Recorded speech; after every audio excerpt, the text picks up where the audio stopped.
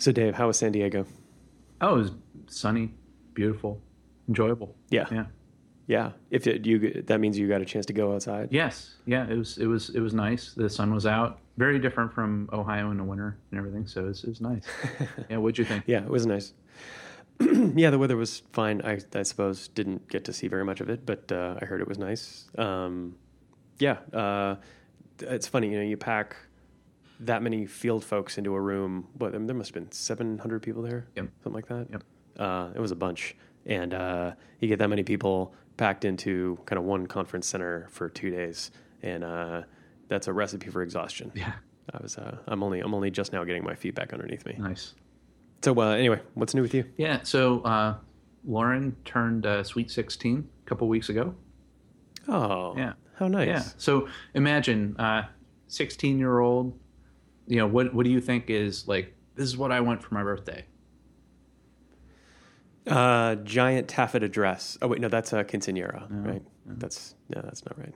No, no, what does she want? I don't know. Strawberry shortcake? I don't know. I have a boy. I don't Yeah. know. I don't Yeah. know. Well, no, you would think I remember when I was turned 16, I'm like, I want a car, expecting like a car with a bow on it when I walk out and, all that. But no, she's like, no, I want a laptop for my birthday. And Because it's Lauren, and Lauren wants a laptop. That's yeah, great. well, and I'm like, well, they typically come pre-installed with Windows on it. And she's like, no, we got to put Linux on it. And I'm like, I can do that. So yeah.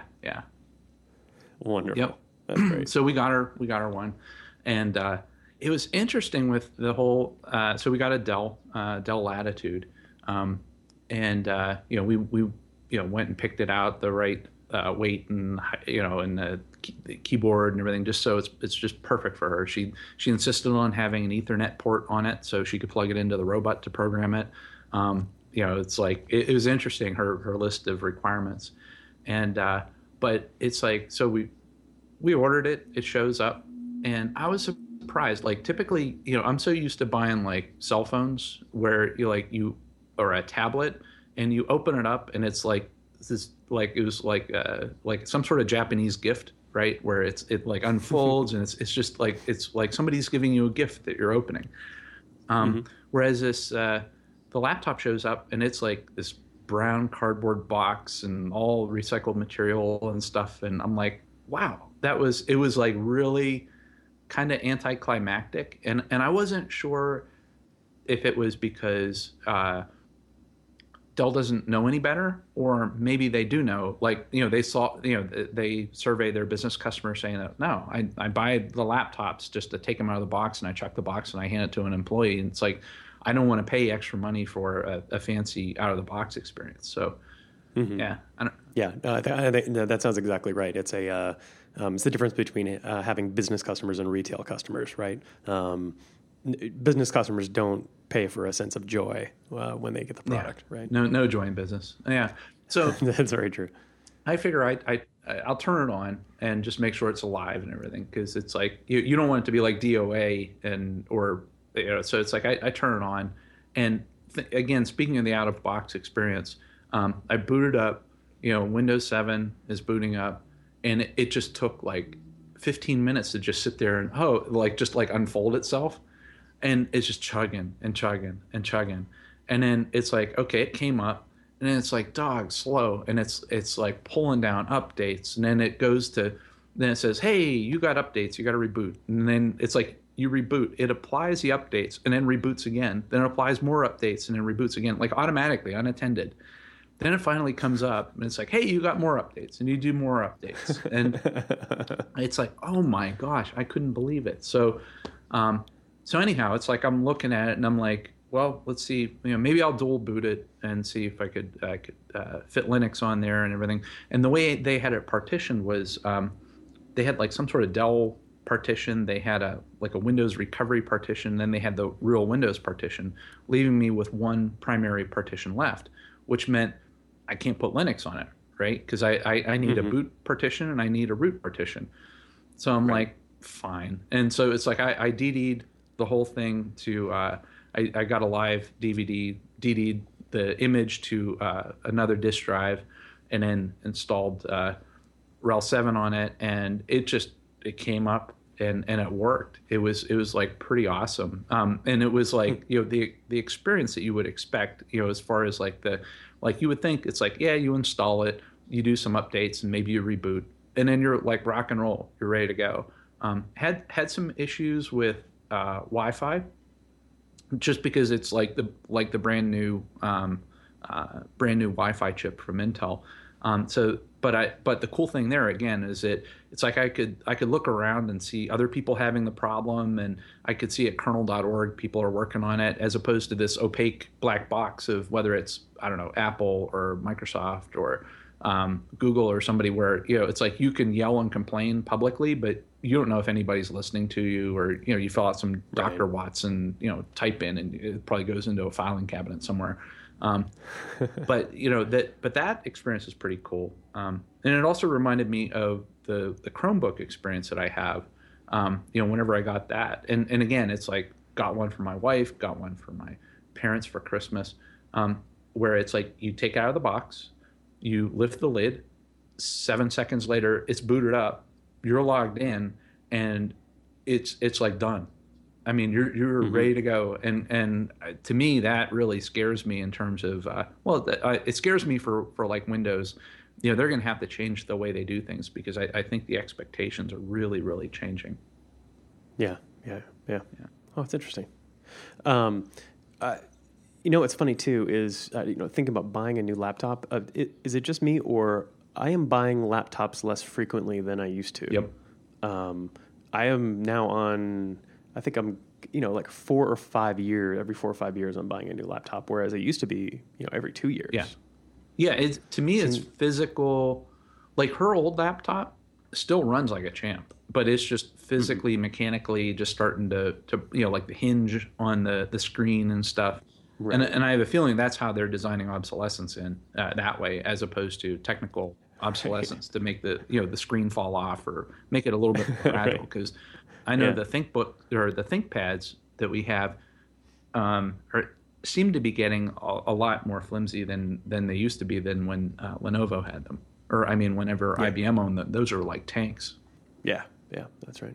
Yeah. Well, happy birthday to Lauren. Yeah, and then I had an interesting experience yesterday. I got called in to do substitute teacher for Sunday school. So it's like, bring it on. I haven't done it in a while, but I'll be glad to do it. So first grade. So going in teaching first grade, and I was telling my wife and Lauren later, it was like a room full of kittens.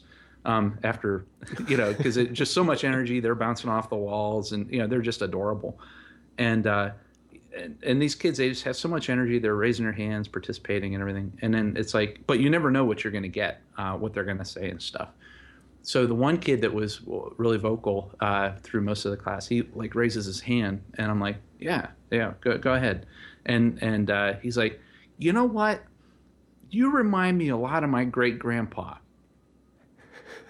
And I'm just thinking, it's the gray hair. I bet it's a gray hair. And I'm just like, okay, well, let's explore this a little bit. And I'm like, well, why do you, is it because I'm like telling stories and I'm like joking around? It's like, I remember in my day, Sonny, and all the kids were laughing and everything. And then I'm like, where is it? Am I crotchety? Am I all like grouchy? And get off my lawn, you kids.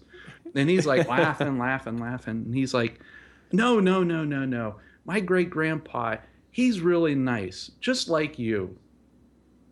Oh, yeah. So I'm just like, that's nice. Yeah, that was worth it. That whole time, it was just so much fun. So whenever you can volunteer and help out kids and stuff, it's I encourage it, because it's rewarding for when you do it yourself too. So it's nice.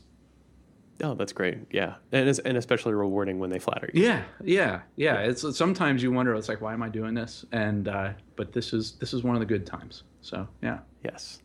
All right. Nice to see you've locked up the vote of the first grade crowd. Yep. That's great. So how are you doing? I'm good. San Diego really took it out of me, and so I spent a couple 3 days recovering. Just getting my sleep back in order, things like that. And so I was biding my time when I was not enjoying the company of my family. I was biding my time with some strategy games on my tablet here. And so, I'm a huge fan of Civilization. Yeah. Right. That's been a long time favorite of mine. And so I was looking for like an equivalent thing, like, maybe like a long plane ride, I could play a little kind of Civilization type game. So I picked up, I tried 2 of them out. So Clash of Clans, which is apparently very popular, or at least well advertised, and then Dominations, which is a kind of more sophisticated version of Clash of Clans, an obvious knockoff of it, but I think an improvement, designed by the same guy that did Age of Empires, which was itself a knockoff of Civilization. So anyway, so Clash of Clans is a little cartoony. It was fine, I guess. Dominations was definitely more fun to play for me, but I ended up erasing both of them off my tablet, and here's why. They're free to download, but of course, the game is designed to ensure that you have to, or your life will be easier if you spend money with them to buy favors in the game, right? So you can certainly play without it, but the constraints and the gameplay is designed to ensure that you are tempted to spend $10 on getting 100 crowns or whatever the currency is, right? Yeah. That's all fine. Like, I get it. Like, they need to make money. Good for them. And I probably would continue to play it. But the games are also designed for constant engagement. So, you design your village, you buy a couple houses, you lay some roads down, and then you walk away from the game. And then I come back and there's 3 alerts from the game. And I'm like, oh, that's interesting. Okay, I'll go back to saying, like, oh, okay, well, now there's this activity that you have to do, and this activity, and this activity.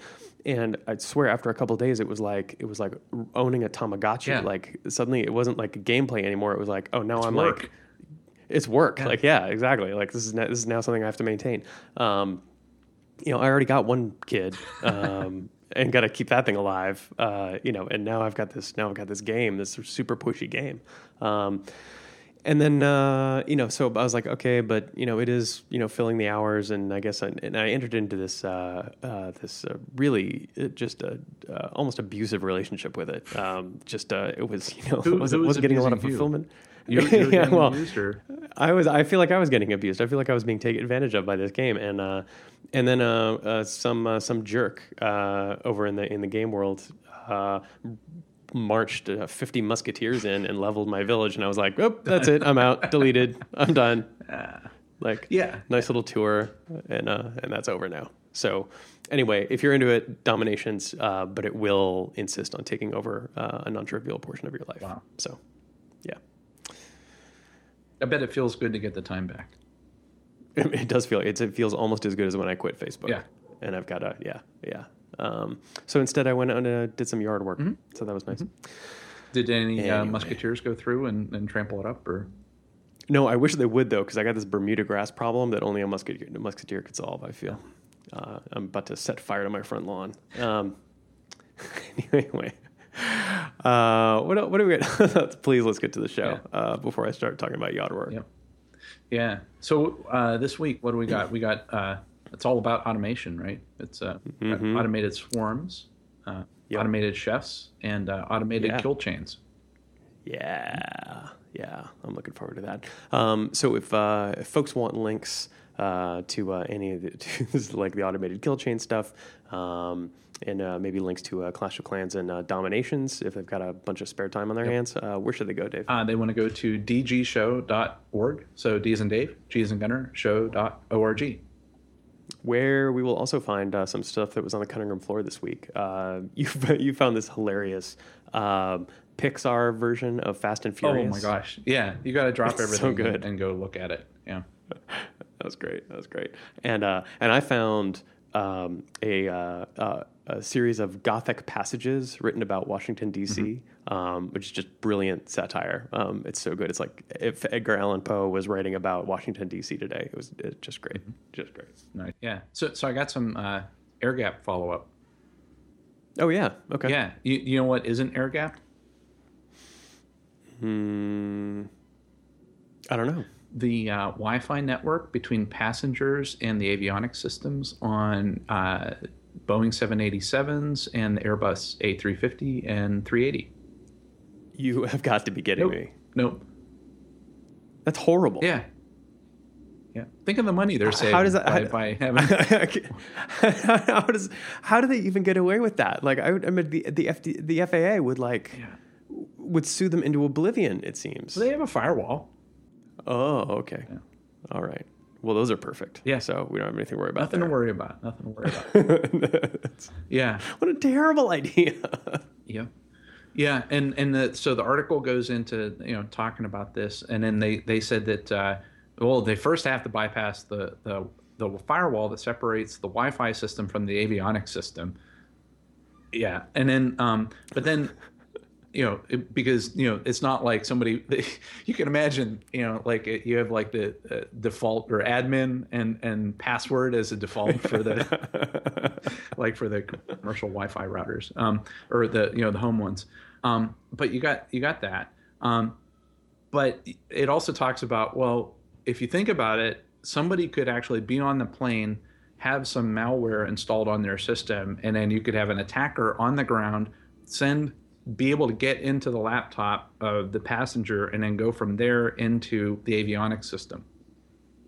Yeah, exactly. Mm-hmm. And you can even imagine a scenario where it's not even it doesn't even have to be a particularly sophisticated piece of malware, right? It could just be like a hostile piece of very clever JavaScript. Yep. Right? Yeah, totally. Because that's, we've seen that been done before, mm-hmm. right? Where you run some JavaScript locally inside your firewall, and then what it tries to do is get to your home router and then try to change the password and take it over and do bad things. Yeah, exactly. So Boeing responded to the GAO report with a statement saying that a pilot manual override system would prevent someone from successfully commandeering planes in this way. Right. That seems like that's not where you want to solve the problem, right? Yeah. like, if somebody has taken over the flight control system, the pilot can override it. Oh, whew, okay, good. Yeah. Well, not like they're doing anything else at the time, like flying the plane, right? Right. Now the pilot has to be a network engineer. Yeah. And reboot it and all that. And then Airbus released a statement saying that it constantly assesses and revisits the system architecture of our products with an eye towards establishing and maintaining the highest standards of safety and security. Beyond that, we don't discuss design details or safeguards publicly, as such discussion might be counterproductive to security. Right. In other words, we're not going to talk about this security flaw that you discovered, because in talking about it, people might discover security flaws. Right. Yep. It's ridiculous. Yep. I'm really surprised / appalled at this, because given the kind of fanatical approach to security and safety in every other part of aircraft design, mm-hmm. There's books and like people get advanced degrees in how to design safe airplanes, right? Or having redundancy. Right? Yeah. Where it's like, if one engine fails, I got 3 more. Well, hey, I got mm-hmm. one network right now. Right. Yeah, exactly. I don't understand this. And also, it may be that I haven't read the GAO report. I suppose you could imagine that the actual risk is very low, right? Like maybe the stuff that is on the airplane Wi-Fi is just for like software updates, or now here I'm trying to make excuses and it's not working. Like, this is just appalling. Mm-hmm. This is terrible. Mm-hmm. Yeah. Okay. Oh, and you got some Klingon news, right? Yep. Yeah. So it does wind up. I did talk to Lauren about the Klingon High Council, and she's like, "Yeah, I need to verify that with her Star Trek encyclopedia that I got her for Christmas." But anyhow, it is verified. It is indeed the Klingon High Council. And you found that Klingon is coming to Duolingo. Yeah, we joked about it in the last episode, but it turns out not a joke. It's a real thing. Yeah, Klingon's coming to Duolingo. Nice. Yeah, pretty exciting. Very clever. Also, Esperanto is available on Duolingo. Oh, good. If you're into dead languages. Yeah. Okay, robot swarms, Dave. Tell me about robot swarms. Yeah, so there's a thing called biobot roaches. So I don't know if they lobotomize these roaches or just do a man-in-the-middle attack with between their brains and their nervous system. But they put these little backpacks on these big roaches, and they're able to control their movements. So they could, through the electronic backpack, they could tell the roach to move forward, move right, move left, and all that, and go around.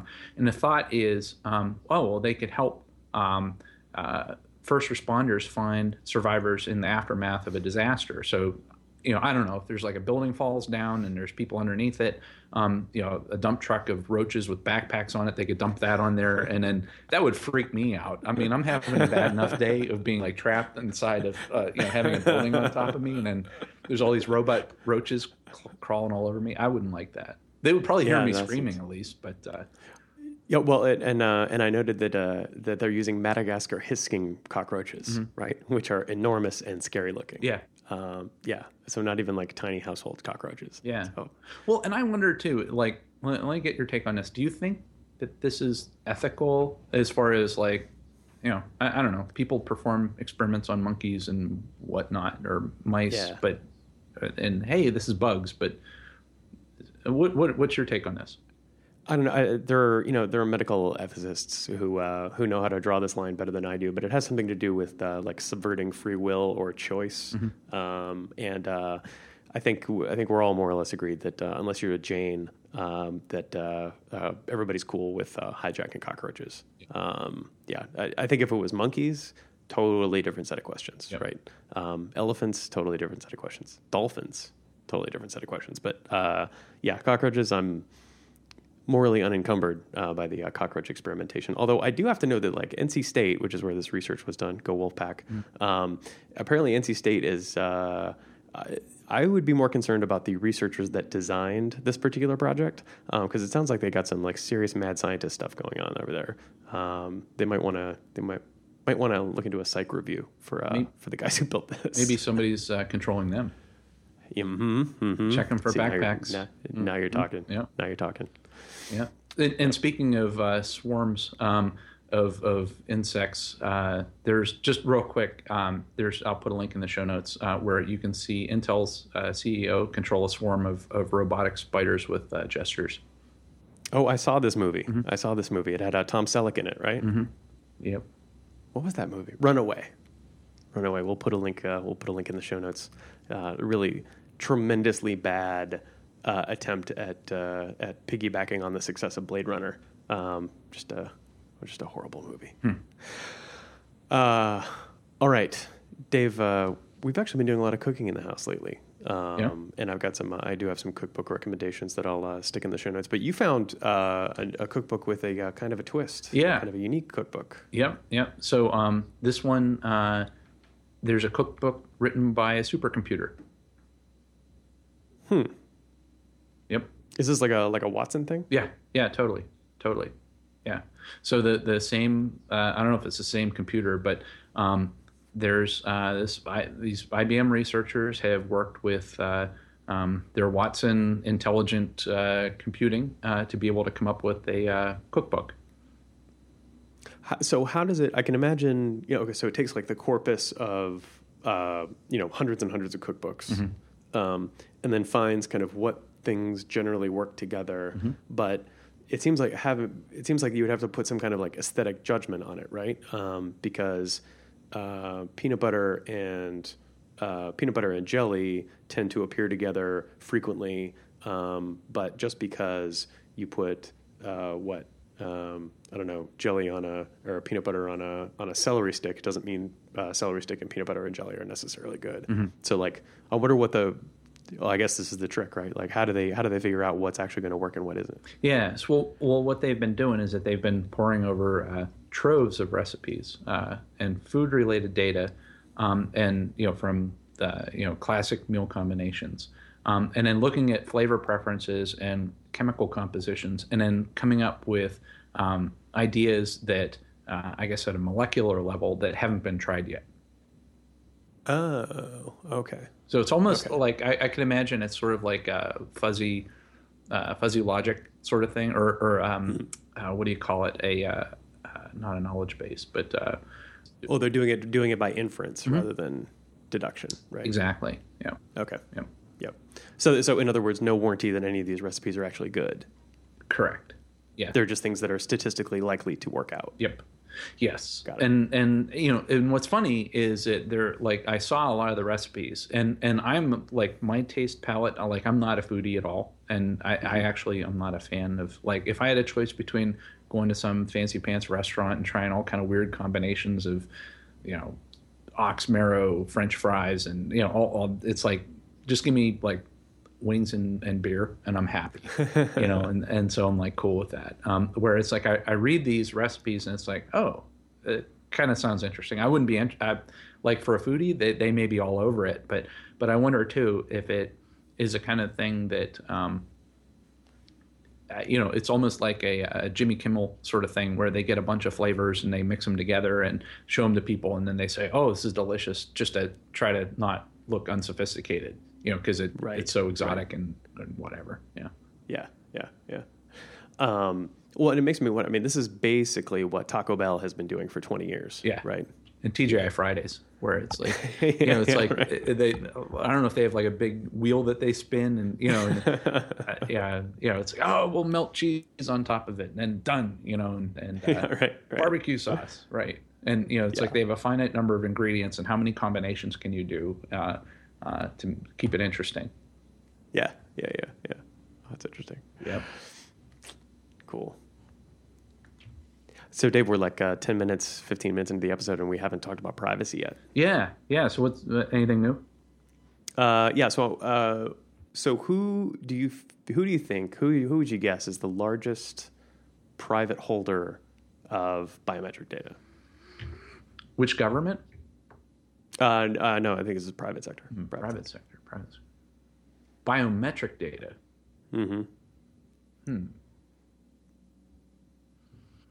Facebook. Okay. So what, they go around swabbing people and...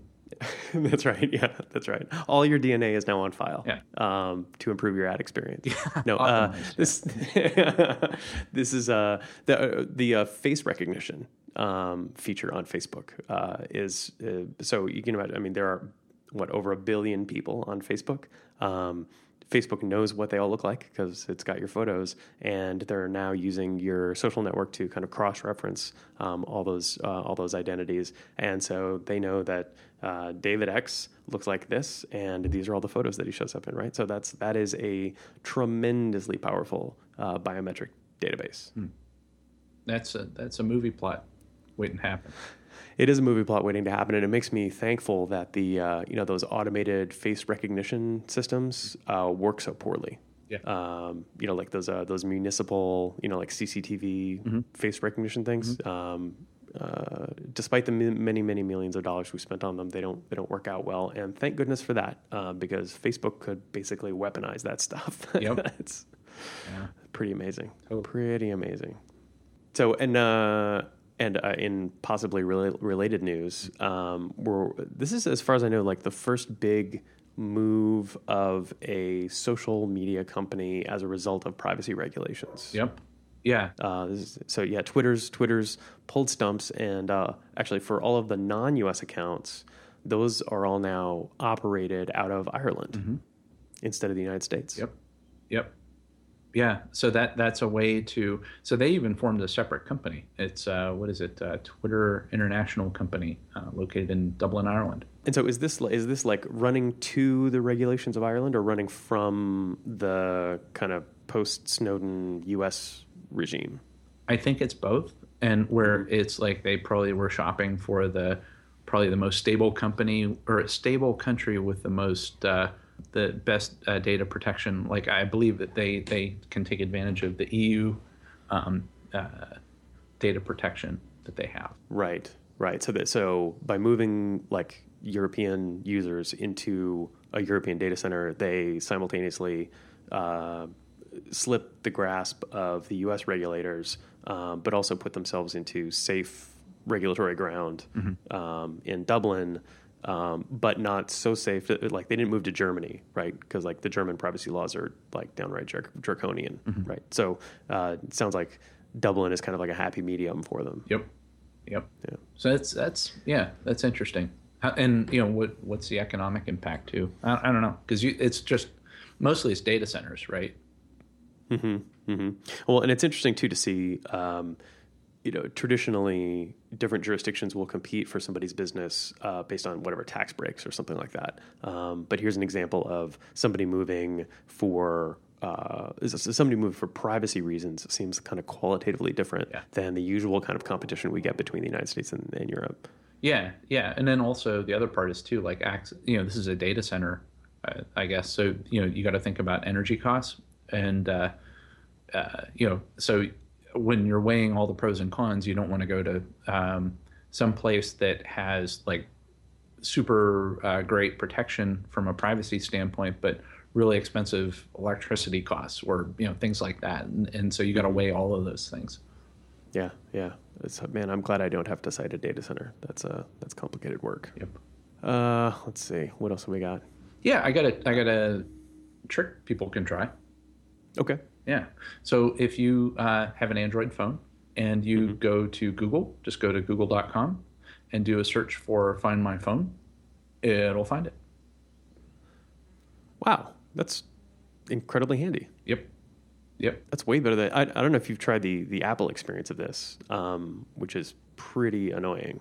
Like you got to go into the Apple website and then log into the website and then... I mean, it seems like kind of a rigmarole. I mean, just going to a Google search page and saying, find my phone, that's pretty sweet. Yeah, they do have you, like, if you haven't logged in a while, they will actually ask you for your password. Like, not your one-time password, but just your regular old password, just to make sure that, it's not just somebody just walking up to your computer and looking for you. Right. Nice reminder for everybody to go change your Google password if you haven't in a while. Yep. Yeah. Huh. But I like that. That's great. Yeah. That's great. Yeah. You are back in your favorite publication, Dave. Yeah. Military Embedded Systems. Yeah. You're like senior editor over there. No, right? no. No, it was nice. Those guys reached out to me. Actually, it was like on April 6th, and they're like, "Hey, we need an article. Can you write one?" And thank goodness I wasn't traveling that week, and got it turned around pretty quickly, and it went live later that week. So that was pretty cool. Oh, that's great. Congratulations. Okay, we'll stick a link to that in the show notes. Yep. Excellent. I got a link for you. I did not do this work, but someone else did this good work. One of the folks at Red Hat got Oracle running on RHEL 6 in a Docker container residing on RHEL 7. Wow. Talk about hair shirts. Last episode. Yeah. Wow. Yeah, for real. So there's a YouTube video showing how it's done there. So we'll include a link to that, which is pretty great. Yep. And also the middleware business unit had some product announcements this week. Yep. So our beloved business process management and business rules management system, BPM and BRMS, version 6.1 of those folks are out. And available for download, and you'll see an announcement about that on April 21st. Yeah. So you get a little sneak peek here on the DG show. Yep. And then Common Criteria, Dave. Yeah, that's a thing that people always ask, and you're like waving your hands about it, and you're and it's like, yeah, it's in evaluation, and so we got some good news to announce, right? Yep, it is. JBoss is now certified at EAL4. Nice. Yes, that's EAL4 too. That is pretty impressive. That's right. Good eye. Before we had certified at EAL2, which is kind of the minimum entry point for this kind of software. But EAL4 and 4 Plus is the best you can do. Without putting guys with guns at the door. So congratulations to the JBoss team. It obviously was a great deal of work. Yeah. So congratulations to the middleware folks. Getting it from EAL2 to EAL4 is a non-trivial amount of work. Took a lot of time. It was a big investment for us, but I'm sure customers will appreciate having the security of the JBoss Enterprise Application Platform certified by a third party and recognized internationally. Mm-hmm. That's great. Mm-hmm. Yep. Nice. Yep. David, are you having as many RHCI conversations as I am? Yeah, it's like the new thing. It's like the kids are crazy about it. So the Red Hat Cloud Infrastructure, right? So this includes our beloved RHEL and CloudForms and Red Hat Enterprise Virtualization and OpenStack. It's basically one subscription that gives you everything you need to run an open hybrid cloud, right? Mm-hmm. So the architecture for this is predictably a little crazy, right? Because you've got like traditional virtualization with Rev, you've got the kind of scale out cloud stuff with OpenStack, you got CloudForms managing both of those as well as things like Amazon EC2. So it can be kind of hard to figure out how to put all these pieces together. But a friend of the show, James Labaki, who's over there on the strategy team, put together this really beautiful architectural diagram of HCI, which I want to direct everybody to. I learned a lot from it, and I'm talking about this stuff every day. So nice work, James. So I have some other good news to add. Okay. All right. So, oftentimes I fall into the trap of like, oh, I'm having a problem with RHEL. And, what's the first thing you do? You do a Google search, right? You forget to go to the customer portal, right? Yep. So there's a tweet that I saw from JP Sherman. And he, like if you go, here's another Google trick to try. If you go to Google and then you say how to update Rev Hypervisor, you do a search. It has the 6 steps in Google of how to do it, and you go through how to do it, and it's actually a link back to the customer portal. Oh, cool! So it's like one of those Google cards that pops up at the top of the thing. Yep. Oh, neat. Yeah. Oh, that's really cool. So instead of the past of, oh, I gotta go. It's like you do this Google search and then it returns a whole bunch of like junk or stuff that's non-authoritative that some dude did, and you don't know if it's right or wrong. Here's a way that you could get that authoritative information, and that's the other thing too, is that if you look at the search results too, like all the above the fold, like the first page of results, it's all from the customer portal. Which again, it's steering everybody into the customer portal for that authoritative information. So Google's doing a great job of actually indexing the customer portal, and we're doing a great job of letting Google do that. So that's pretty cool. Oh, that's great. That's awesome. Okay, very cool. So, Dave, you know who my favorite Ceph user is? Yahoo. It is Yahoo. So what a lot of people don't know, I mean, Ceph, we acquired Ceph, 6 months ago? Maybe more? Yeah, a little more, I think, yeah. A little more. And Ceph is famous for, being the storage backend for stuff like, some of the OpenStack modules. But folks have been using Ceph in the wild for quite some time, back when it was Inktank. And there's a great write-up of how Yahoo is using Ceph to manage the just boatload of cat photos that they have to keep track of. Yeah, that's with Flickr, right? Yeah. So I encourage everybody to go take a look at that. I learned a lot actually reading up on that. So nice work, Yahoo, using an outstanding storage system like Ceph. So Dave, I got a one final piece for the show today. Is I found a talk by General Cartwright. Of the Strategic Command. These are the folks that manage the missile defense system. Right. So don't make them mad. Do not make him mad. Although actually, so this talk was back in 2000. It was a while back. It was like 2009, 2007.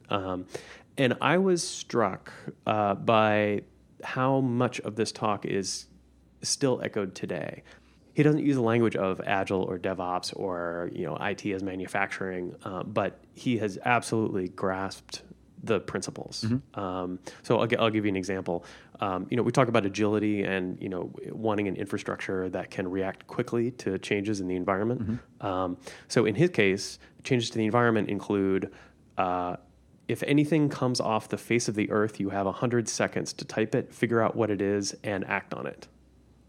So think about that for a second. Yeah.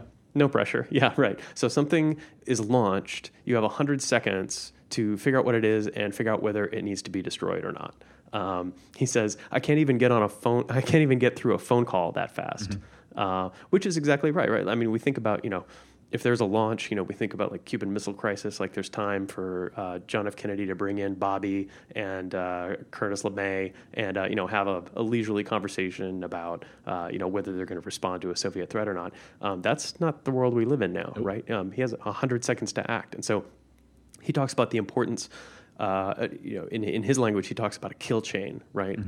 Which is the series of technologies and processes that you have to run through in order to make a decision.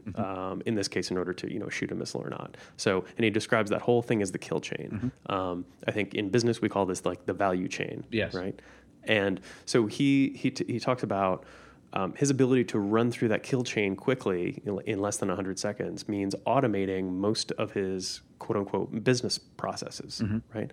So doing things like automating the identification of the object, automating, response and countermeasures and things like that, which is not altogether different than how we should be thinking about how to run data centers, right? Totally. Or kind of applications. And you see that today in the emphasis of DevOps on things like automation. I also liked how he talks about building for failure, right? We always talk about fail fast, right?